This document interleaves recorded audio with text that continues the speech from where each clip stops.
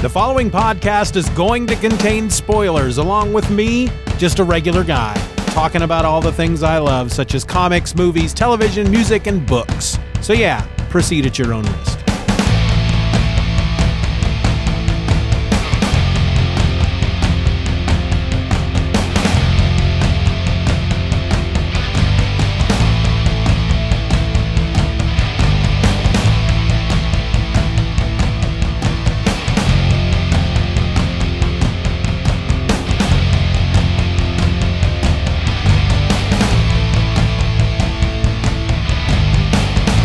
Welcome to another episode of Just Another Fanboy. I'm your host and my name is Steven, and today I continue forward my super drive, my journey, as it were, through Manifest Destiny. This time we're talking about Volume 4, and it's called Sasquatch. So this was written by Chris Dingus with art by Matthew Roberts.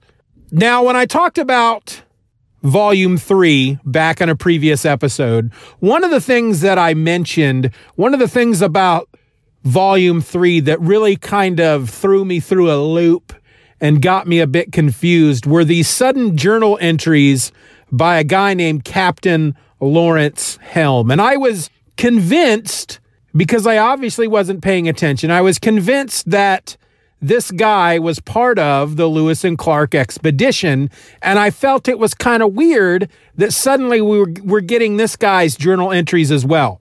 Well, Volume 4 opens up with him and his journal entries, and I start to realize that there's something about this expedition that's a little different than Lewis and Clark, and that's when I finally started to pay attention to the dates. This guy is part of an expedition from 1801, whereas the Lewis and Clark expedition was in 1804. Now, they don't really explain what this expedition is, and the few names from this group, Captain Lawrence Helm, the leader of the group, Major Flewelling, I looked these folks up, and these don't seem to be real people. So this is some type of exploration that was mounted before 3 years before Lewis and Clark. And it's because of their expedition. It's because of what they brought back. That's why Lewis and Clark are on theirs. We learn all this in Volume 4. So this guy, Captain Lawrence Helm, he's the guy I mentioned. Now I honestly don't remember which volume it's in. I want to say it's back in Volume 2, where we see the backstory of Lewis going in to meet with the president, and the president is telling him, Jefferson's telling him, I want you to take this expedition, and here's the real reason behind it. And he shows them a skull that appears to come from some sort of cyclops. Well, Captain Helm is the guy that brought this cyclops skull back, and he is the sole survivor of this expedition. And so they kind of go back and forth between the Helm expedition and the Lewis and Clark group. And it's kind of fun at first because they just kind of step you through some of the dangers that this first group met in the winter of 1801, around November and December. They fought these flatworm-looking crustacean creatures that are some kind of mammals. They had these sharp teeth and claws. They fight carnivore grass. It's like grass that has these freaking buds that open up and they try to eat these people. They also fight some kind of fish monsters from their boat, which crashes and sinks, and they have to build this cabin alongside the river. And the whole time they're there, there's something that they'll catch something off in the trees watching them. And it turns out to be the elusive Sasquatch. Now, I'm not going to go back and forth between the two groups. I think that might be confusing as I'm talking about it here on the podcast. But there's a couple of things that I do want to reveal in the episode. So last episode, I talked about how I was really looking forward to this volume. Volume 4, you were going to get Sasquatch. You're going to get the Bigfoot. But I was worried based on some of the other creatures that they have come across in this book. I was worried about how they were going to portray the mighty Sasquatch. And I will announce that I was fairly happy with their version of Bigfoot. So I should reveal, I guess, that the Cyclops skull that started Lewis and Clark on this expedition is actually the skull of a Bigfoot. Yes, the Bigfoot in this world is a Cyclops with a bit of a horn on the top of his head. So it's Bigfoot, right? Think of how Bigfoot looks, but he's got one great big eye and a bit of a horn on the top of his head. And the way Bigfoot kind of enters this story, at least in this volume, he's really got kind of a sad story, he and his people. So Helm and Flewelling and their people, they build this cabin for the winter, and they're running out of food. And Flewelling has this seeming sixth sense to just predict when his people might be talking about mutiny. And we know he's not just crazy because they do show a scene with Captain Helm and two of these other guys, and one of them's talking about how they need to do something. They can't stay here for the winter. They need to leave. They need to kill Major Flewelling, and Captain Helm is, I'm walking away from this. This has nothing to do with me. I think you're crazy, and I can't believe you're talking about this. This is mutiny and blah, blah, blah. And so later that day, they're up on the roof of this cabin, and they're repairing it. And Major Flewelling comes out, and he calls, I think the guy was named Crane. He's like, Crane, I need to talk to you. And as he's coming down the ladder, Flewelling knocks the ladder out from under him, and the guy falls, and then he kills him. And he says, this man was planning mutiny, and so I killed him. And you know he was, because he was planning it. But Flewelling takes another step, and he says, he's also going to help provide us with sustenance. We're going to carve him up, and we're going to eat him. What other choice do we have? There's nothing else for us to eat here. All the animals are hibernating. Everything is dead. It's the middle of winter. And so some of the group goes along with him, and some of the group, they won't eat him. Well, at one point, Helm is out in the woods, and he starts hearing a voice. And he references this voice as something that he's been hearing quite a bit of. And then he learns, he's been hearing the voice. He thinks he's going crazy. But then the voice finally manifests into the spirit of this Spanish explorer, Maldonado. And he tells Helm this story about how he and his group were exploring hundreds of years ago, a couple hundred years ago, and they were in this area, and a creature killed him. And he is there to help Helm, help all of his people. Right now, they're going down the wrong path by becoming cannibals. And he's going to show him where he can find food and meat, bring it back to the camp so that these people don't have to continue down the path of cannibalism. So he's like, just follow me. And he follows them through the woods, and they come across one of these Bigfoot creatures. And he just tells them, shoot it through the eye. Well, the Bigfoot creature notices him. It's like doing something on a tree. It's like scratching the bark off of a tree. And it turns around and it sees Helm there with his rifle. And he is holding this piece of bark in his hand. And he almost smiles, and he reaches out as if he wants to hand this piece of bark to Helm. Like, oh, well, here's a new friend. Here's something that I have for you. And Helm shoots it in the eye and kills it, drags it back to the camp.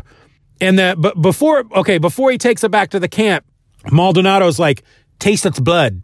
Taste his blood. Trust me. And so he does. And he goes, oh my gosh, that tastes wonderful. So he drags the thing back to camp, and he hangs it up from a tree by its feet, and he starts to gut it. And all the guys from his group come out of the cabin, and they're just, what in the heck are you doing? And he says, hey, I killed this creature. We're going to eat it. We no longer have to eat each other. We're going to eat. I have found meat. There's more of them out there. And they're very upset at him. There's no way we're going to eat this monster. That's wrong. That's evil. That's wicked. We're not eating a monster. And he's like, oh, you'll eat each other, but you won't eat this? Fine. Don't eat it. I'm going to have some. I'll make plenty for everybody if you want to join me. So he carves it up into steaks, fries them up, and he's sitting at their little table, and he starts to eat, and he's trying to be very gentlemanly about it, taking these little bites and being very proper and prim. But he just wants to gobble it up because it's the most wonderful thing he's ever tasted in his entire life. And so Major Flewelling, he kind of sits down. He says, all right, I'll try some. And And everybody just starts eating it and they love it so much. And so then the next day they start going out and hunting these things down, and they just kill a crap ton of them. And they all seem to be just these really friendly creatures. They have families. And at one point they come across a group of them in the river, and it's like a mother and a father and a couple of kids, and they kill them and they drag them back and they eat them. And at one point, these things finally decide they're going to fight back, and one of them bursts through the cabin wall and they kill it right away. And then the other one's freaking out and they're running away because they're not really fighters. And it's just really sad that they kill off a bunch of these creatures. And so in the end, the winter ends and they move forward with their expedition. And I honestly, I don't remember how it happens, but something, maybe it was the Bigfoot. Now that's driving me crazy, but something happens so that everybody in the party except for Llewellyn and Helm are killed. And these two carry on, and you find out that this Spanish explorer Maldonado has been also talking to Llewellyn, and that's how he's been finding out that these men were trying to, commit mutiny and all this stuff. And he seemed to have a sixth sense. It's because Maldonado would tell him. And he keeps guiding them forward, west, all the way to the ocean, where they meet and we're introduced to what ultimately has got to be the big bad of the story, at least at this point. And it's this giant demon creature called Navath. And it tells the two of them, whichever one of you survive, you will be my messenger and you will take my message back to your people. And they end up fighting, and Helm is the one that survives. And he heads back east, and it's just, oh man, it's so good. It's such a good story. So, all right. So then throughout this, we're seeing what's happening also in 1804 with, the Lewis and Clark folks, and they also run across these flatworm crustacean mammal creatures with the sharp teeth and claws and have no trouble dispatching them. They also encounter the carnivore grass and have no trouble getting through it. They encounter the fish monsters. They have no issues with them. They cut them down and don't crash their boat. And they ultimately, it's like they've gotten used to all the monsters, and they're becoming a really, after their encounter with the Fezron and that freaking big bat vampire creature thing that would steal their heads, after that, it's like they've grown closer together and they become a better fighting unit. But at one point, they do end up running across these Bigfoot. And the Bigfoot at this point are now savage monsters that try to kill them because the last humans that came through killed most of their people. And it's just really sad. These poor Bigfoot, and so they have to kill these Bigfoot.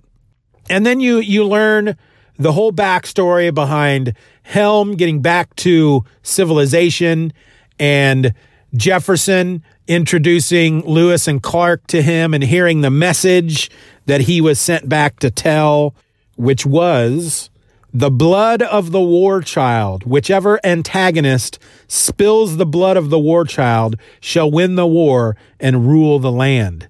And this Navath is basically saying there's all this land in the West and I'm going to give it to whoever can spill the blood of the war child, which is the sacrifice to me. And I'm starting to wonder, Sacagawea is pregnant. Is her child going to be the war child that they have to kill? And as the message references, one side, whichever side does this will win the war. So who's the other side?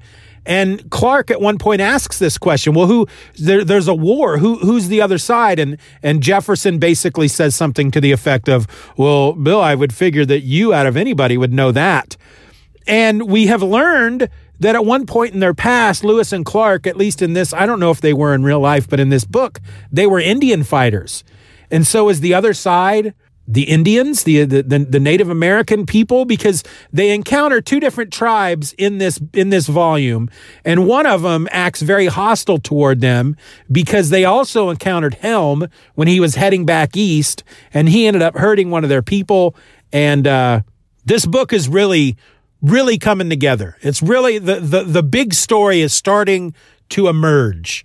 The larger tale is really starting to emerge, and they've done a really good job of, good Lord, this is the 4th volume. This is 24 issues it's taken to reveal who kind of our big bad is. And they still haven't 100% spelled out the real reason for this journey. They know that there's a message, but why? What's the real purpose behind this expedition? We don't quite know that just yet, but we're getting hints and we're getting closer to the truth.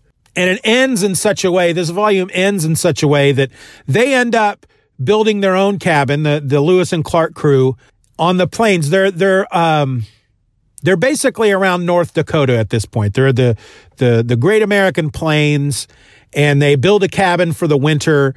And Lewis, at one point, he's talking to Miss Boniface, who she's feeling very leery about going back behind the walls of something. The last time she was behind walls was in, can't even remember the name of that fort from Volume 1, where the plant monsters, zombies, took over and killed most of her people. And so she's kind of leery about, because they're not just building a cabin, it's almost like they're building a fort with walls.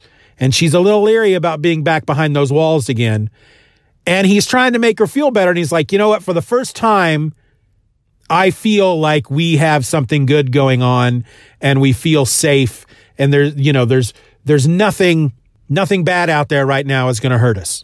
And I should mention, and it's one of the reasons I think the whole story behind the Bigfoot, the Sasquatch in this book is sad, is because they end up encountering another arch in the book. And it's when they encounter the Bigfoot. And whenever they encounter an arch, there are evil monsters living nearby that want to kill them. But the Bigfoot originally were not evil monsters. They were just friendly creatures that lived in the wild. And, but the arch, once they encounter it, they realize they don't notice it at first because it's been knocked down. They just notice the pieces around them. And I have to wonder, my theory is that maybe the Bigfoot, this Sasquatch, this group of creatures are actually a force of good. And they knocked the arch down, drove away whatever monsters might have been there in the first place, and then were treated so savagely by the humans, right? But at the end, he's like, there are no arches around. The one arch was knocked down. We're great. Everything's going to be fine. We've been safe here for this past month. Nothing's going to happen. I think for the first time, we are on an upward trend. And as he's saying this, we pan back and we're looking down upon the scene from way up in the sky. The snow is falling very gently, and you see what appears to be an invisible arch. They've practically built their fort in the middle, right underneath an invisible arch. You can see it because it's starting to collect snow on the top of it. And so that's how it ends. And again, I'm so happy I started reading this book. For me, it just came out of nowhere. I stumbled upon it. And the art, oh my God, the art is so good. There are so many pages and panels in this book where the art is just spectacular. And I have to stop and just stare at it for a while and just gaze in open jaw splendor at some of this artwork. Now, I will say that I did have problems with the journal entries from Captain Helm because Lewis's journal entries are just done in regular script, whereas his are done in cursive. And if the page is big enough on my screen, I have no problems reading it. But sometimes I had to expand. I had to zoom in to read those panels, those text boxes, which was slightly annoying, but it didn't ruin my enjoyment of the story. So yeah, next is Volume 5. I'm pretty sure there's a Volume 5 out there waiting for me on Hoopla. I can't remember where they stopped. Like I said in the last episode, they're still making issues. So I don't know what I'm going to do once I hit the last volume. I don't think I'm going to start buying issues because I've been reading these volumes through Hoopla. I'll be honest with you, I haven't paid for any of this stuff, but I've been borrowing it from the library. So I'm assuming just through that platform that the creators are getting paid somehow. But I don't know where we end at this point, where the last trade is. I'm pretty sure there's a Volume 5 out there waiting on me because that would be, I don't know. I feel like the issue that I saw recently was an issue 48. So I'm pretty sure with this issue just being 20, this volume ending with issue 24, there's got to be at least 2 other volumes out there waiting for me. So ready to dig in. Just like this last volume, I actually read through probably 80% of it last night. I started it a couple of days ago, finished it last night, recording about it today.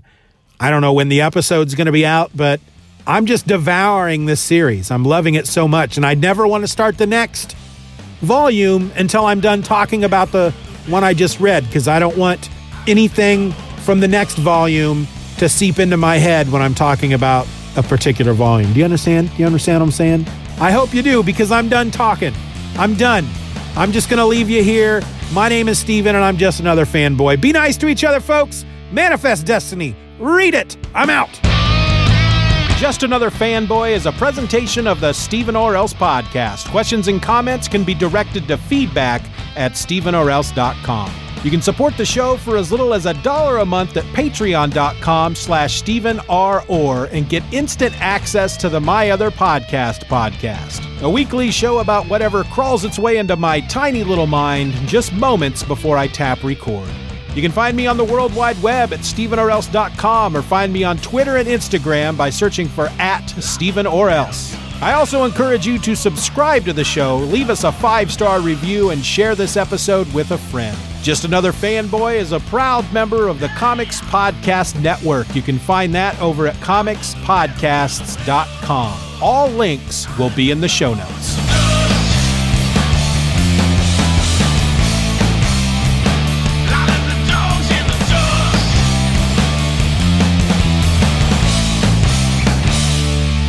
Bye-bye, Daddy. Bye-bye, Daddy. Good job.